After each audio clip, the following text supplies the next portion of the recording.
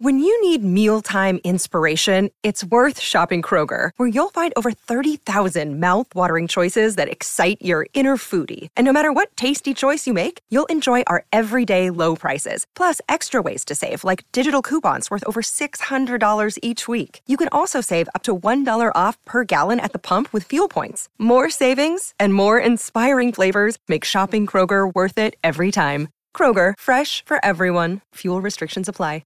With threats to our nation waiting around every corner, adaptability is more important than ever. When conditions change without notice, quick strategic thinking is crucial. And with obstacles consistently impending, determination is essential in overcoming them. It's this willingness, decisiveness, and resilience that sets Marines apart. With our fighting spirit, we don't just fight battles, we win them. Marines are the constant our nation counts on to fight the unknown. And through adaptable problem solving, we do just that. Learn more at marines.com.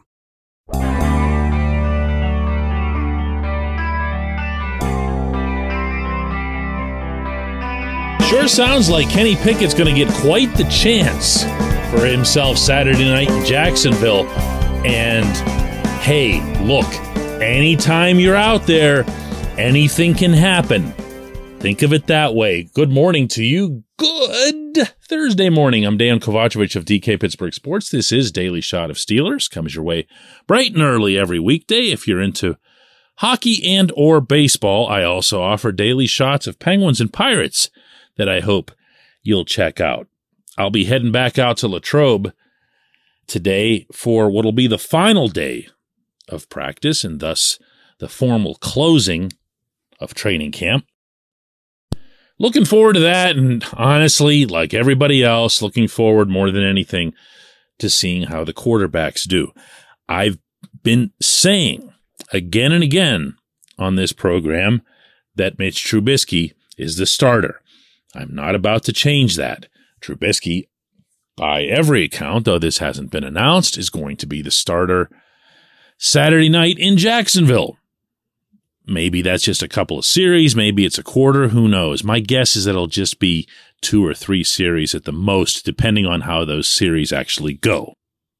And as I've further been saying, until Trubisky is anything other than number one in any of the more meaningful settings that the Steelers currently experience, I've got no reason to believe that he won't be number one out of the tunnel at Paul Brown Stadium. But the way the Jacksonville game is clearly being set up, it's going to be Mitch and then Kenny, and then you might see Mason Rudolph take the entire second half the way you saw Kenny take this last one against Seattle.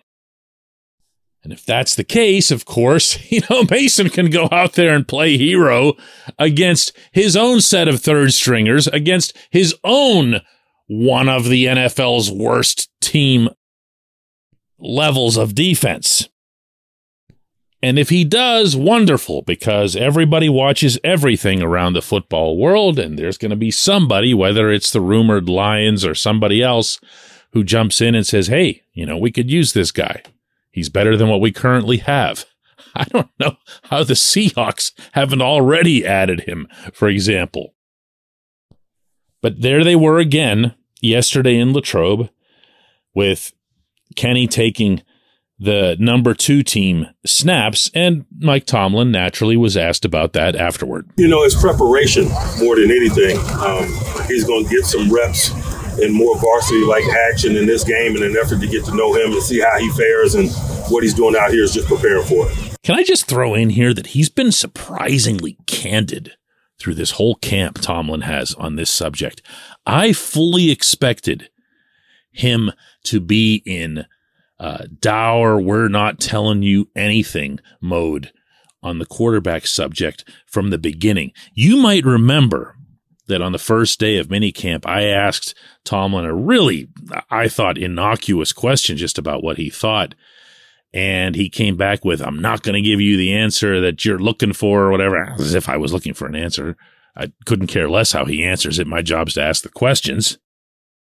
But overall, he really hasn't been that way. It's almost as if he'd made up his mind going into this summer, hey, I've never had a quarterback battle before. Here's how I'm going to deal with it. I'm going to talk to the media about it, but maybe I'll also send some signals through the media about it, meaning to the participants, the only people that he cares to send signals to. But digressing, regardless of his reasons, regardless of what he's telling us or isn't telling us, Tomlin is giving Kenny a real chance here. What can you expect at Point Park University in downtown Pittsburgh? Respect, rigor, relevance. That's the Point Park pledge. You'll be treated with respect while being challenged and supported academically to graduate with career-ready, relevant skills. Visit pointpark.edu to learn more. This is good. I'm all in favor of this. I wanted legitimately, from the moment they called Kenny's name at the draft, for him to have a chance to advance up the Steelers' ladder. I didn't see it as realistic that he could start right away, and I honestly wasn't sure if he'd be given a shot at the backup role if Rudolph weren't traded. So I've got to say here, before I get into what Kenny has to do on Saturday night, that I really appreciate that he's being given the chance to do it. Now, what does he have to do? Well, short answer, he's got to do a lot of what he was doing yesterday at practice, which is hitting short passes, using his feet, using his head, using the entire field, and above all, being accurate.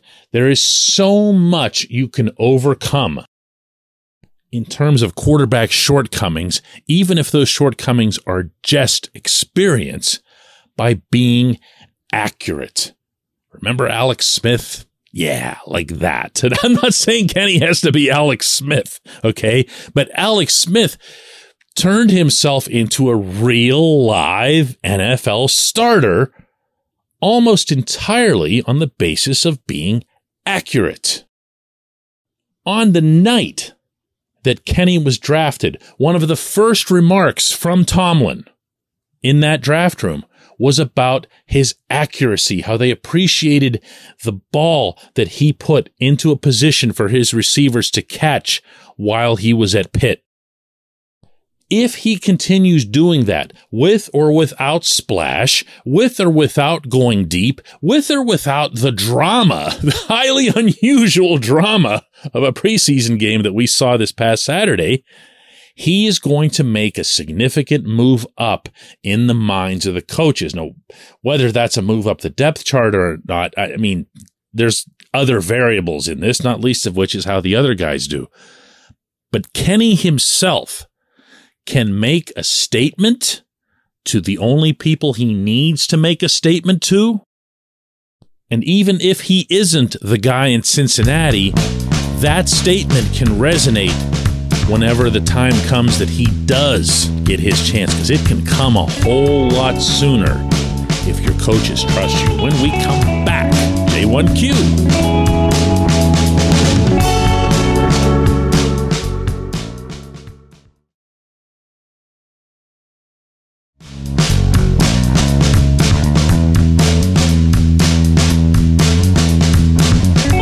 Of Daily Shot of Steelers is brought to you by our friends at Mike's Beer Bar. They're located directly across Federal Street from PNC Park. They are the one, the only, the premier destination in Pittsburgh for craft beer. More than 500 craft beers available, more than 350 of those local, and more than 80 of those on tap.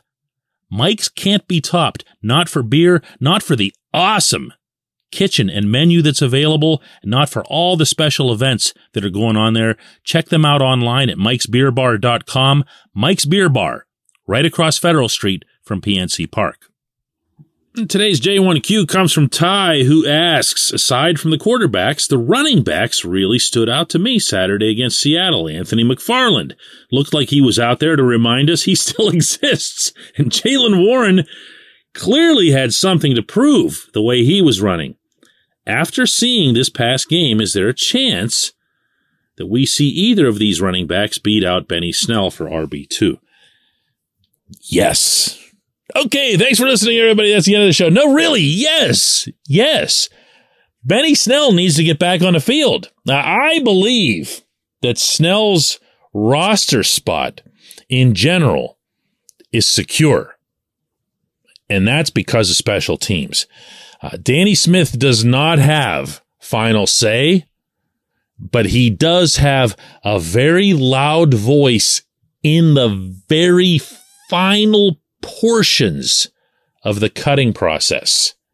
Meaning, Tomlin is going to do what he has to do for his base defense, his base offense. That's just a no-brainer. He's then going to make sure that he's got backups in place. He's going to work with his positional coaches and his coordinators. At the end of the line, and this is only by necessity, not because it's the lowest priority, he's got to see what Smith needs, mostly on, kick coverage, returns, and so forth. Once you get past the actual specialists, meaning the three of them, the kicker, the punter, and the long snapper, you've got really maybe 2-3 guys that you could say are special teams aces who will make the team on that basis alone. The rest legitimately have to be part of your defense and offense. They have to be guys who can contribute as needed. So let's not leave that out of this either, because it's a much bigger deal than I think most fans realize. I liked McFarland's running because it was in a straight line Saturday night. I liked a lot better the holes that were being created for him. So take that however you want. I liked everything about Warren's running, other than obviously the fumble. I loved the way he got low, even lower than he is when he just stands up, and made that work by churning his legs. I thought that was, in addition to being very effective and a little bit unusual, this was fun. It looked like something that would be a real challenge on a regular basis for other teams to stop.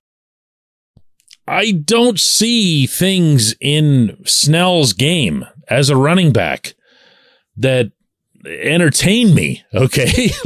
I don't see things where I go, whoa, look at that thing that Benny did out there. I see a player who doesn't hit holes that are presented to him. I see a player that has a hole to his left and runs to his right.